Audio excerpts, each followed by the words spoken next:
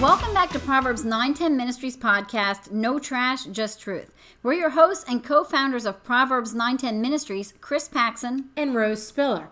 We're in the middle of our series on the best sermon ever, which is the Sermon on the Mount found in the book of Matthew. Today we're going to look at Matthew chapter 6, verses 5 to 18, which deals with prayer and more specifically the Lord's Prayer. Prayer seems like a pretty simple subject. If you're a Christian, you pray. But is there a wrong way to pray? On the flip side, is there a right way to pray? And if God is sovereign over every single thing, why do we even need to pray? If God's unchangeable, does prayer ever change anything? Rose, let's look at how Jesus answers these and other questions about it. Okay, well, let's start by reading Matthew 6, verses 5 to 8, which says, "And when you pray, you must not be like the hypocrites, for they love to stand and pray in the synagogues and at the street corners, that they may be seen by others. Truly I say to you, they have received their reward. But when you pray, go into your room and shut the door and pray to your Father who's in secret, and your Father who sees you in secret will reward you. And when you pray, do not heap up empty phrases as the Gentiles do, for they think that they'll be heard for their many words. Do not be like them, for your Father knows what you need before you ask him." While Jesus does give directives on what the content of the prayer should look like, which we will get to in a moment, he starts off by saying the most important thing about prayer is our motivation. We all know someone who sounds as if their prayer could be a psalm. Truly, there are some really gifted people with the ability to pray beautifully. Their prayers are sincere, heartfelt, and while they are meant for God's ears only, we get the privilege of being able to listen in. However, there are those others who on the surface seem to pray just as well, but their prayers are meant to impress a listening audience or evoke a desired emotion out of them. That's what the Pharisees did, and this is what Jesus is speaking against. Right. Amy Grant has a song, it's called Better Than a Hallelujah, and here's just a couple of the verses. "God loves a lullaby in a mother's tears in the dead of night, better than a hallelujah sometimes. God loves a drunkard's cry, the soldier's plea not to let him die, better than a hallelujah sometimes. The woman holding on for life, the dying man giving up the fight are better than a hallelujah sometimes. The tears of shame for what's been done, the silence when the words won't come, are better than a hallelujah sometimes." The point of the song is that God would rather have our raw, honest prayers than flowery, empty praises. When it comes to praying, God's less interested in the words that we use than he is with a sincere heart behind them. This is a huge encouragement to those of us who feel inadequate when praying out loud. And yeah, there are definitely some who have the gift of prayer. But Jesus is telling us there are two requirements for praying. One is to talk to God and talk to him because you want to have intimacy with your Father, not because you want to impress others around you. And the second is to be sincere. There's no reason to be otherwise. As Jesus said in verse 8, your Father knows what you need before you ask him. God knows the deepest, darkest recesses of our hearts. Why wouldn't we be completely honest when praying to him? Anything else is an offense against our Holy Father. Yep, and offending our Holy Father is exactly what Jesus addresses. As he always does, he's not teaching some new radical truth. Instead, he's shedding greater light on what's already been taught in the Old Testament. Isaiah chapter 66 deals with the problem of some who were worshiping and praying in a way that pleases God, but then there were others who were doing it in a way that displeased God. Here's what Isaiah 66 verses 2-4 says. This is the one to whom I will look. He who is humble and contrite in spirit and trembles at my word. He who slaughters an ox is like one who kills a man. He who sacrifices a lamb like one who breaks a dog's neck. He who presents a grain offering like one who offers pig's blood. He who makes a memorial offering of frankincense like one who blesses an idol. These have chosen their own ways, and their soul delights in their abominations. I also will choose harsh treatment for them and bring their fears upon them, because when I called, no one answered. When I spoke, they did not listen, but they did what was evil in my eyes and chose that in which I did not delight. The prayer that pleases God is one that comes from a heart that trembles at God's word. In other words, is precarious in the presence of God. And being precarious comes from our knowing how unworthy we are to be in the presence of God and how we continue to fail. But don't mistake being precarious for being frightened to come before God. Because if we've been saved by Jesus, God now views Jesus' perfect record instead of our sinfully tainted one. And we have confidence that we've been given the privilege to come before our holy sovereign God. A better word to substitute the word trembling with would be fear, a healthy biblical fear, or awe. Again, it's not a scared fear, but a healthy reverence for who God is and what his word says. Absolutely. We all know people who never pray or give God a thought, but when they're in that metaphorical foxhole, they suddenly turn to prayer. Now understand, the Holy Spirit can use anything to bring someone to salvation. So it's possible that a major crisis in someone's life could be a catalyst to bring them to Christ. But in general, the Isaiah passage shows us that God's ear is tilted towards those who love him and are his.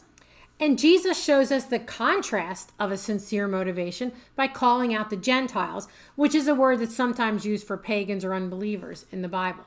He says, those who heap up empty praises when they pray, thinking that they will be heard because of their many words. Some versions say they keep babbling like pagans. You know, this verse is often misinterpreted.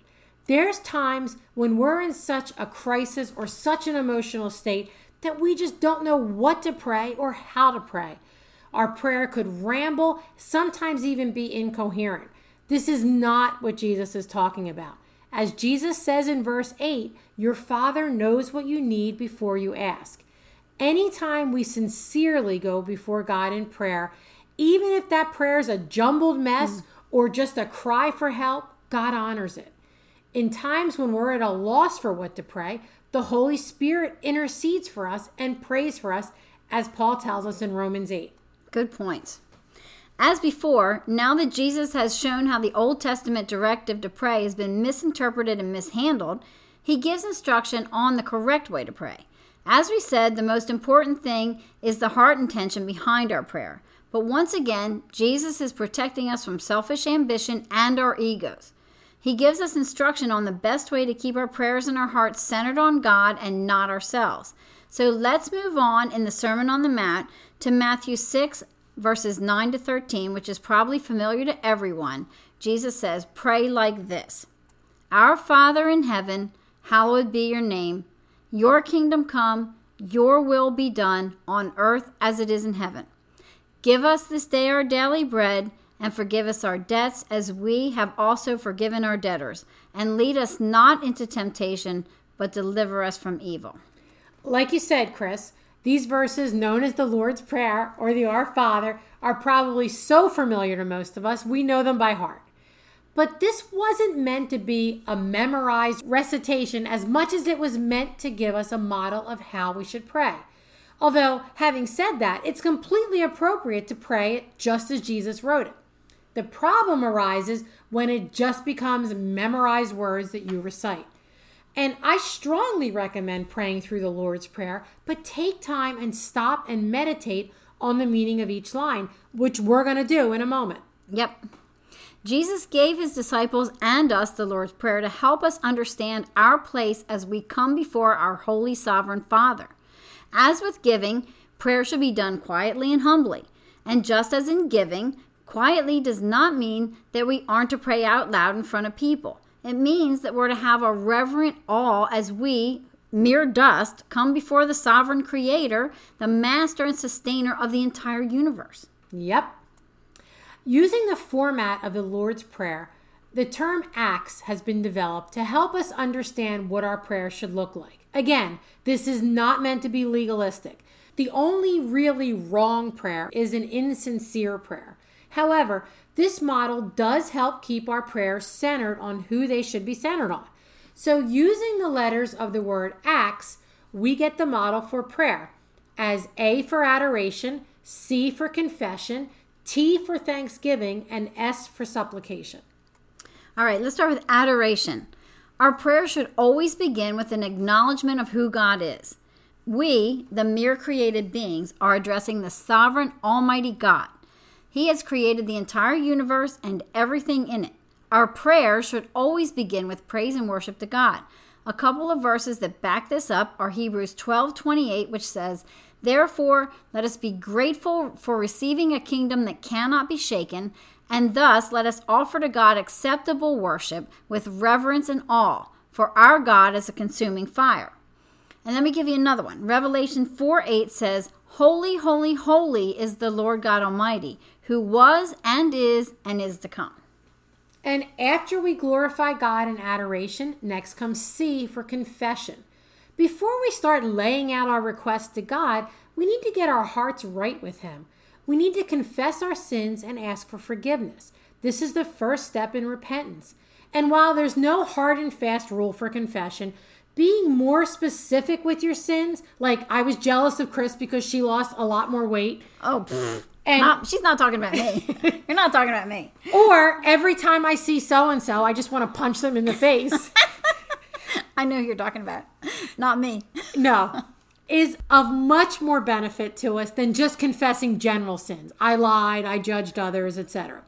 Repentance, meaning a turning away from of vague general sins, is almost impossible. However, when you repent of a very specific sin, you have a much greater chance at success of truly turning away from it. Plus, God loves a contrite heart, as David tells us in Psalm 32:5. "I acknowledged my sins to you, and I did not cover my iniquity. I said, I will confess my transgressions to the Lord, and you forgave the iniquity of my sin." We have given God His due, confessed our sins before Him, and now it's time for the T, which is thanksgiving. Again, before we ask God for more, we should be thankful for what He's already given us.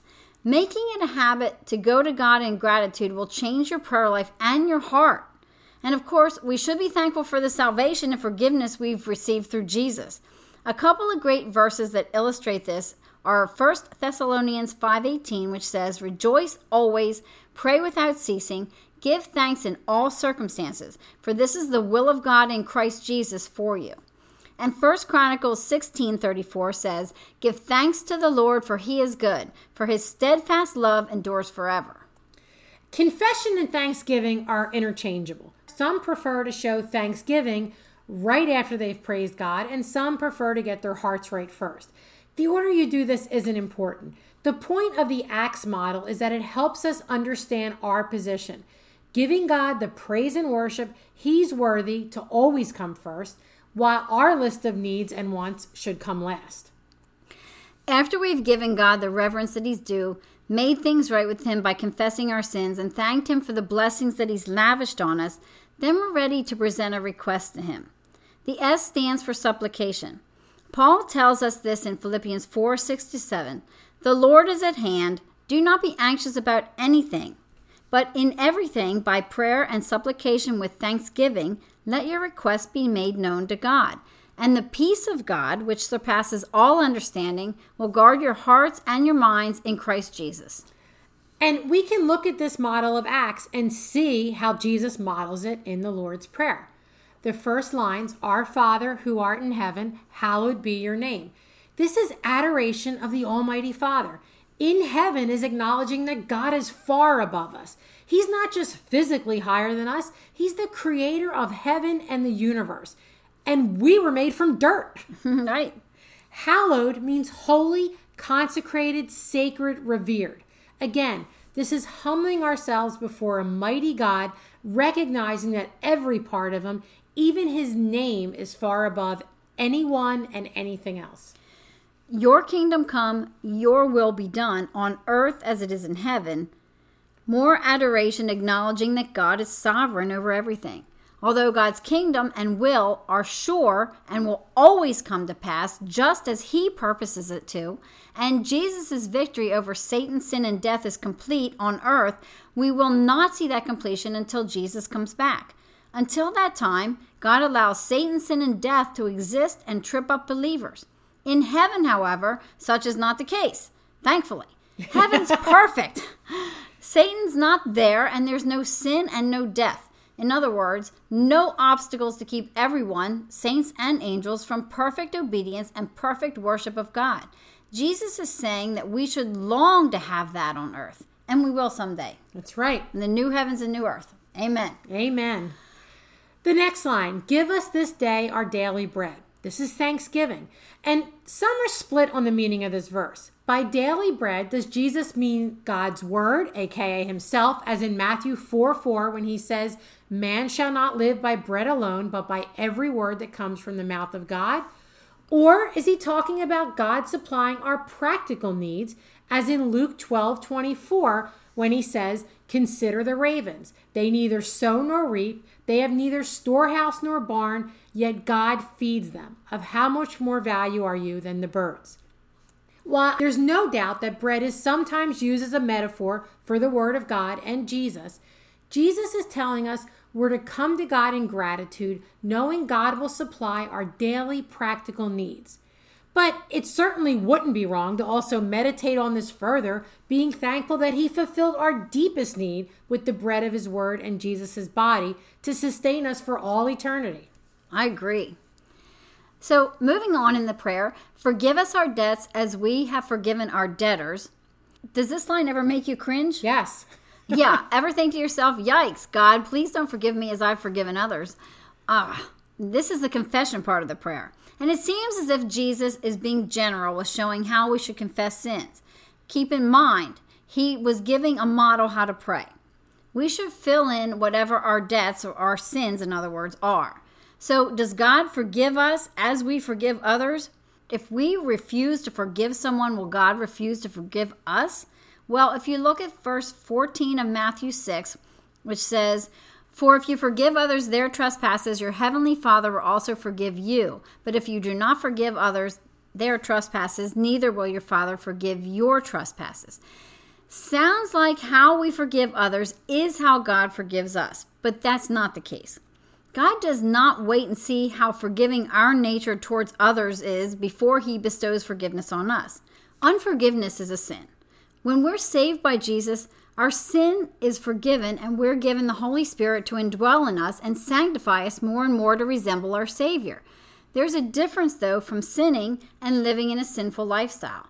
We can get angry or jealous and ask God for forgiveness and then strive to resist that sin the next time. This is impossible for us to do ourselves, but with God it is possible.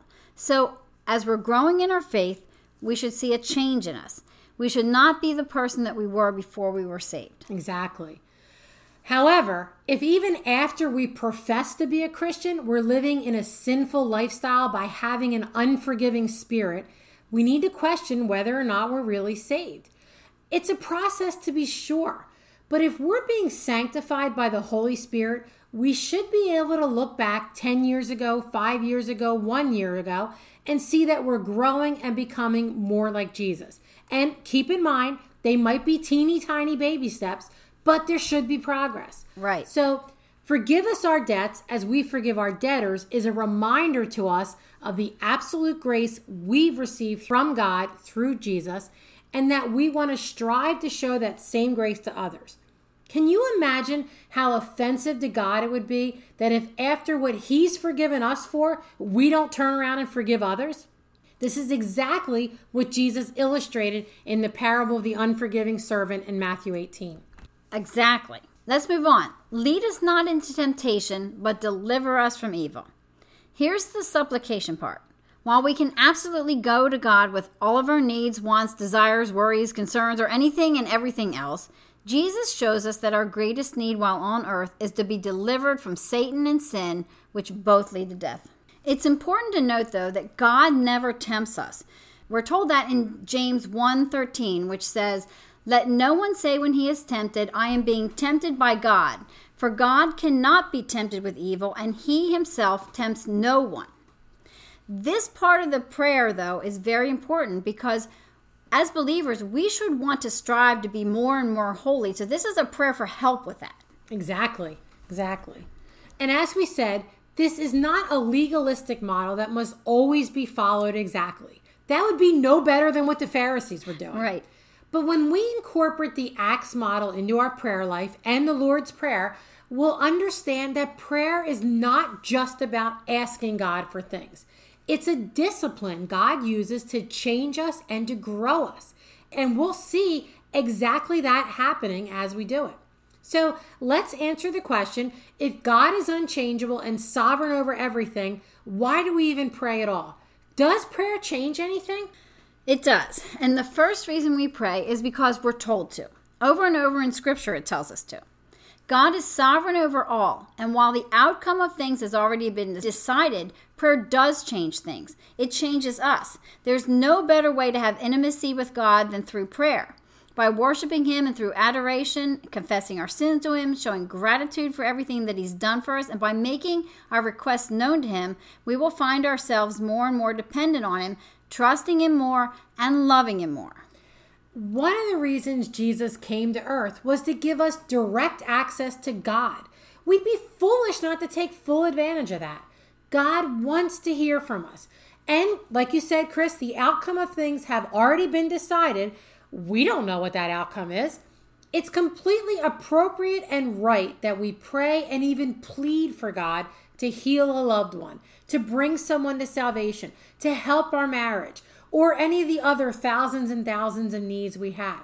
He's our Father. Right. God is sovereign over everything. And prayer is a means that God uses to work out His plans. He's sovereign over not only the ends of everything, but also all the means to the ends. Exactly. So we pray. And contrary to what some believe, God does answer every single prayer. It may not be the way we expect, and it may not be the way we want, but every sincere prayer you've given God has been answered. So let's finish up this episode with verses from Matthew 6, 16 to 18, which finishes out this section of the Sermon on the Mount. Matthew 6, 16 to 18 says, "And when you fast, do not look gloomy like the hypocrites, for they disfigure their faces, that their fasting may be seen by others. Truly I say to you, they have received their reward. But when you fast, anoint your head and wash your face, that your fasting may not be seen by others, but by your Father who is in secret. And your Father who sees in secret will reward you." No hangry faces, right? No hangry faces. I've been hangry, though. I have been hangry. Chris, we could substitute fasting in all that we said earlier about prayer and what we said about giving in last week's episode. Right. So we're not going to repeat ourselves. Let's just summarize here.